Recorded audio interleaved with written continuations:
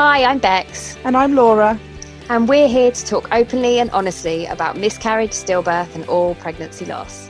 We aim to smash the taboo surrounding these subjects. And rebuild the topic in a way to support and educate women. Rather than isolate and shame them. Welcome to the worst girl gang ever.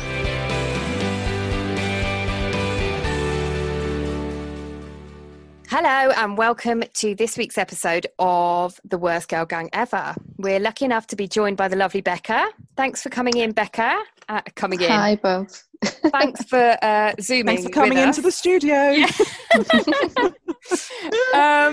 Yeah, and Becca's here to share her experiences with us. Yes, thanks for coming. It's lovely to see you. We're going to be talking through your experiences of recurrent miscarriage and also the devastating loss of your son, Oliver. Do you want to start us at the beginning of your story? Okay, so I guess my sort of fertility story starts when I was really young. So I fell pregnant when I lost my virginity.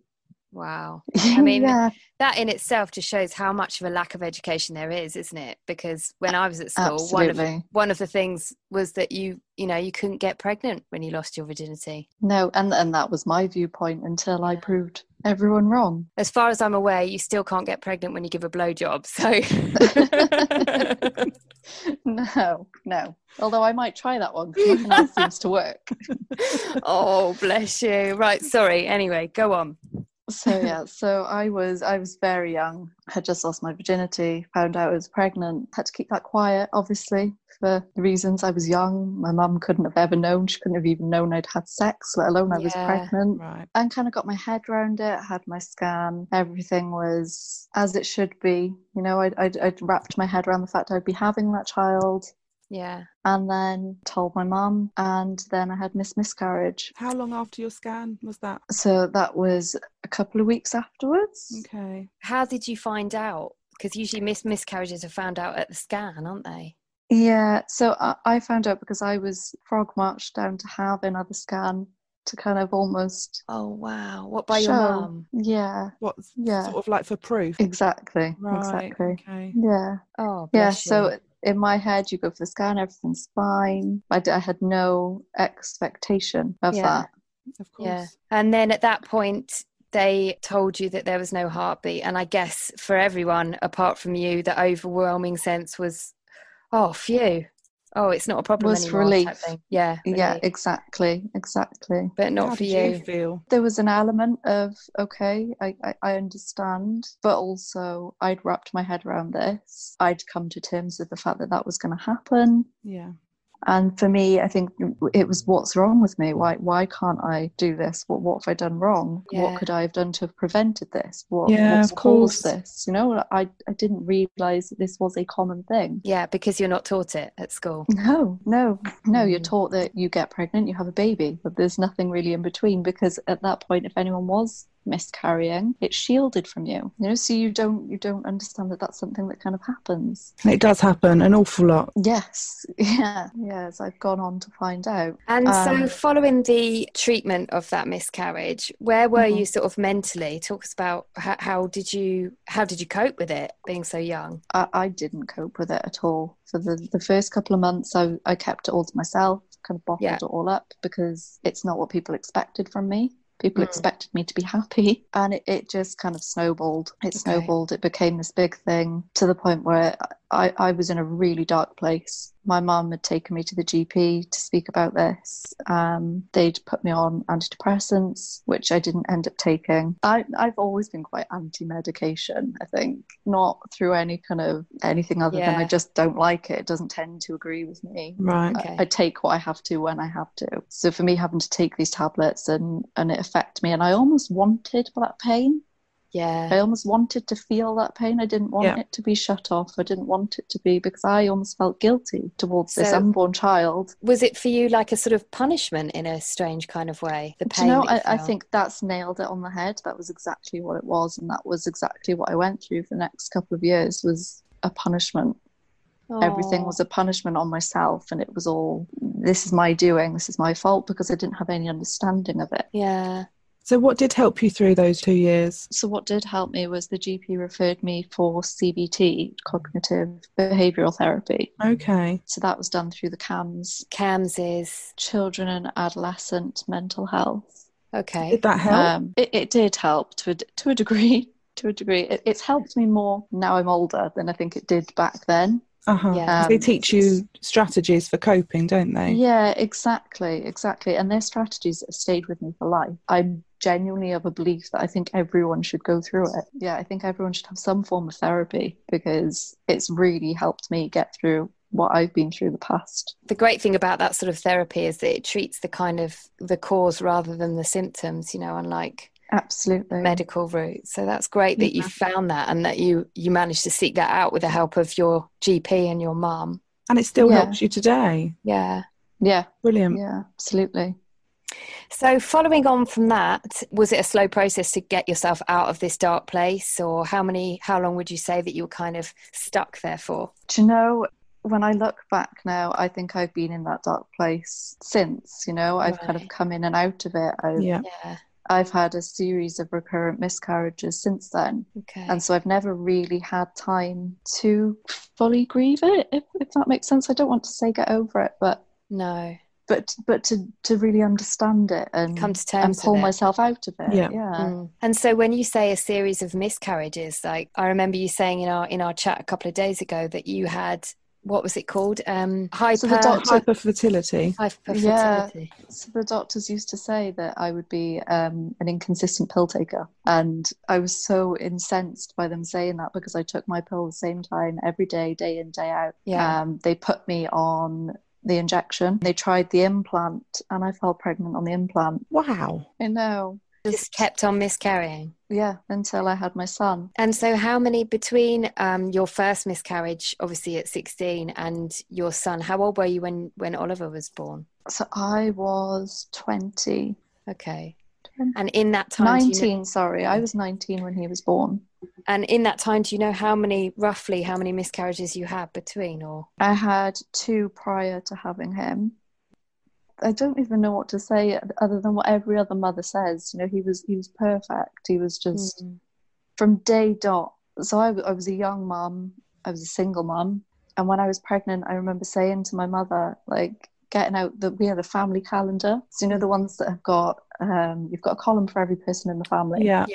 So we had one of those, and I remember looking at it going, do you know what, I don't want to give birth on his due date because actually it's going to be a really busy day and it's a weekday, so the car parks in the hospital are going to be awful.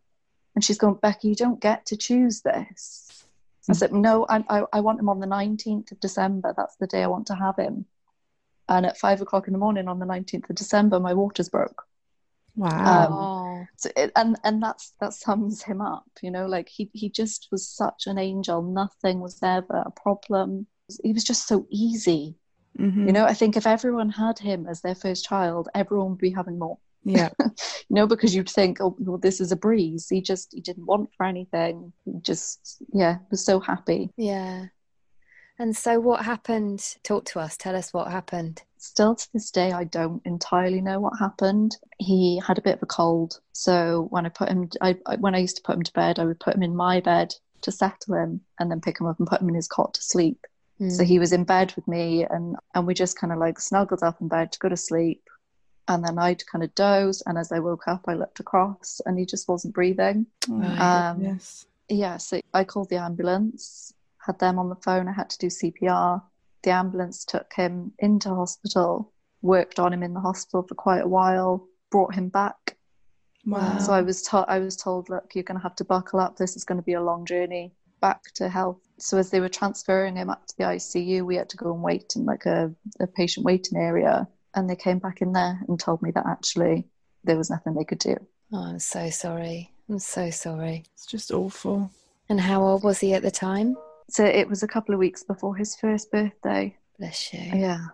Oh, Becca, that's awful. Yeah. Yeah. It was just so out of the blue. So just not something you think will ever happen to you. Oh, of course not. No. Like I was saying earlier with the miscarriages, that's something you don't think will ever happen to you. You just don't. There are always things that you think, but it doesn't happen to me. It's someone else. But actually, it's incredibly common. And how on earth did you cope following that? I didn't cope for the next couple of years. I went to such a dark place. I'd spend my evenings sat at his grave. I couldn't see any way through that. You know, he was my world. Did you ever get closure from finding out what happened or speaking to anyone that was involved? I haven't had closure yet. I take part a lot in research to do with it. Okay. So we use his medical notes. Like, they collect the notes from like a random selection of babies that have died, and that there's no reason for it, and do sort of tests around that and try and come up with reasons. There's been links to the hearing test that they have as newborns to say that could indicate that this will happen. So that's something that they're exploring at the moment. So I take part in all of these things in some sort of hope that one day I'll get an answer. Yeah. And does that help you in doing that? Does that help you mentally, emotionally? I think it used to. I think I've kind of got to the point now where it's not going to bring him back for me, but I don't want anyone else to go through what I've been through. And I think if we can help prevent that in some way, then I'm there for that, and I want to be a part of it. Also, it must feel like you're doing it for him, but it's sort of like in his memory. It really almost nice makes it feel a little bit like it's not in vain. Yeah. You know? Definitely. Talk us through what happened following Oliver's death. You've gone on to have several other miscarriages, haven't you? I have, yeah. The first miscarriage I had was the month after his funeral. Okay. I found out I was pregnant not long beforehand. That was just a spontaneous miscarriage. I'd found out probably a couple of weeks prior to that, and was in emotional turmoil over what to do. I didn't know whether I could have another child, you know, and go through that and go through the whole, almost feeling like I was replacing him. Yeah. So for me, the miscarriage kind of took that decision out of my hands. So there was a sense of relief. Okay. And I think that's got to be the one time I have felt a sense of relief from it. But then also at the same time gone, but why? Why is this happening again? Why? I thought everything was fine because I'd had Oliver. I thought everything was okay. And actually it turns out I can have children. And what was this the start of? As it turned out to be, it was the start of more recurrent miscarriages. And did you, when you started having miscarriages again, did you seek help? Did you have tests? I had tests done prior to having Oliver. So I had a test done just before I had Oliver that I'd paid for privately, which the results took so long to come back. By the time they did, I had Oliver in my arms as I had the phone call. So I didn't really engage with them on the results. But that was when I found out I had a blood disorder, which is factor V laden. Right. Okay. So that can cause clotting. Okay. Once I found that out and kind of realised that could have an effect on what was happening, I started taking heparin injections. So whenever I was pregnant, I'd have heparin injections to try and thin my blood, to see if that had an effect and see if that helped me not miscarry, see if it helped me carry the baby. It didn't help, did it? It hasn't, not once. Did you try anything else? The only other thing they suggested was aspirin, but that has the same effect as heparin does. It's just there to thin your blood. I've tried being pregnant and just being incredibly still, you know, in the vain hope that if I just stay here and I stay in bed and don't move, then everything's going to be fine. And obviously that didn't help, because that's not the reason why you miscarry. It's not because you're up and about. It's not because of anything you do. No, but you'll try anything, won't you? But you do, yeah. And that's it. Google searches, even like old wives' tales and stuff. You just anything, isn't it? Yeah, absolutely. And so following that, you had a miscarriage. Your latest miscarriage was 2 years ago, is that right? 2 years ago, yeah. And this summer. Following that, you had an infection. I did. So when I had the miscarriage and I had the procedure to kind of clear everything out, and something was kind of left behind, it's led me to have a really nasty infection. That's just, they've not been able to treat it. So I've been on countless antibiotics, cocktails of them at a time, sort of going through this, trying to get rid of the pain. I've been in intense pain now for just short of 2 years. So that was your last pregnancy?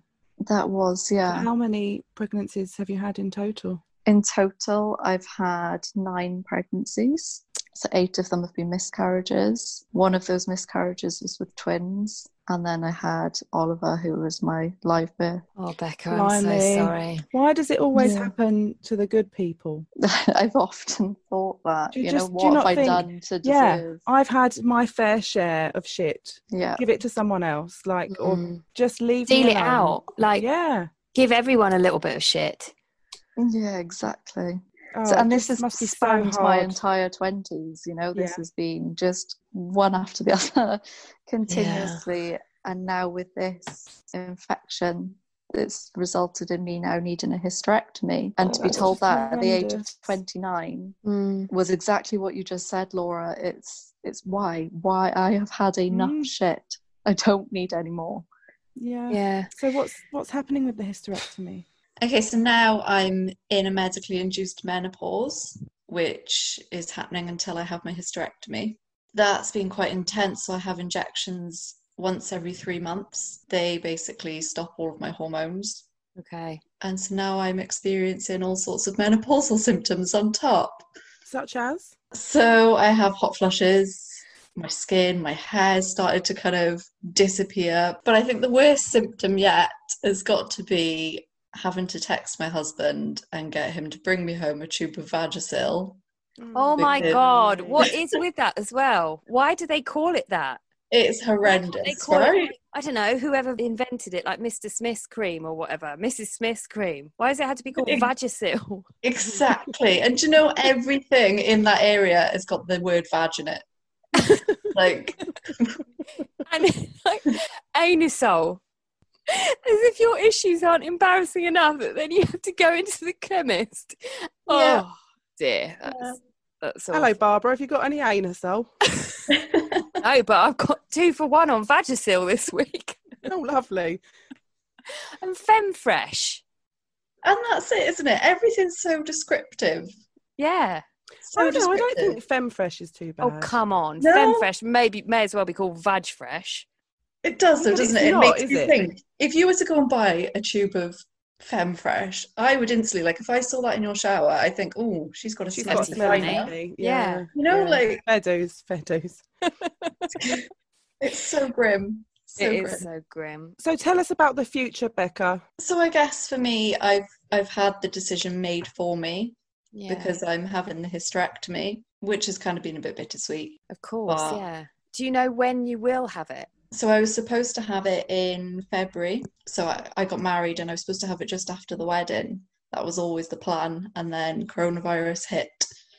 Corona strikes again. Yeah. Oh, bastard. So obviously now when we go back, it'll be cancer patients will be first in and I'll be after they get through however many of those they've got on the list. So yeah, it could be quite some time, which is I'm kind of a bit stuck in limbo, Yeah, absolutely. You say it feels bittersweet that the decision's been taken away from you.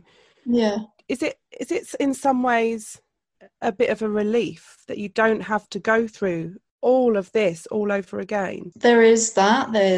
So after the last one, the one that's kind of caused all of this, it did get me to the point where I was just like, I can't do this anymore. But to make that call myself, I almost feel guilty for going, no, I don't want this anymore. Yeah. Yeah, I can relate to that. I never wanted to say I'm not doing this anymore. There was all the time you still want to hope, don't you? And it must be that aspect of maybe the next time. Absolutely. Yeah. What if I give up now, but the next one would be okay?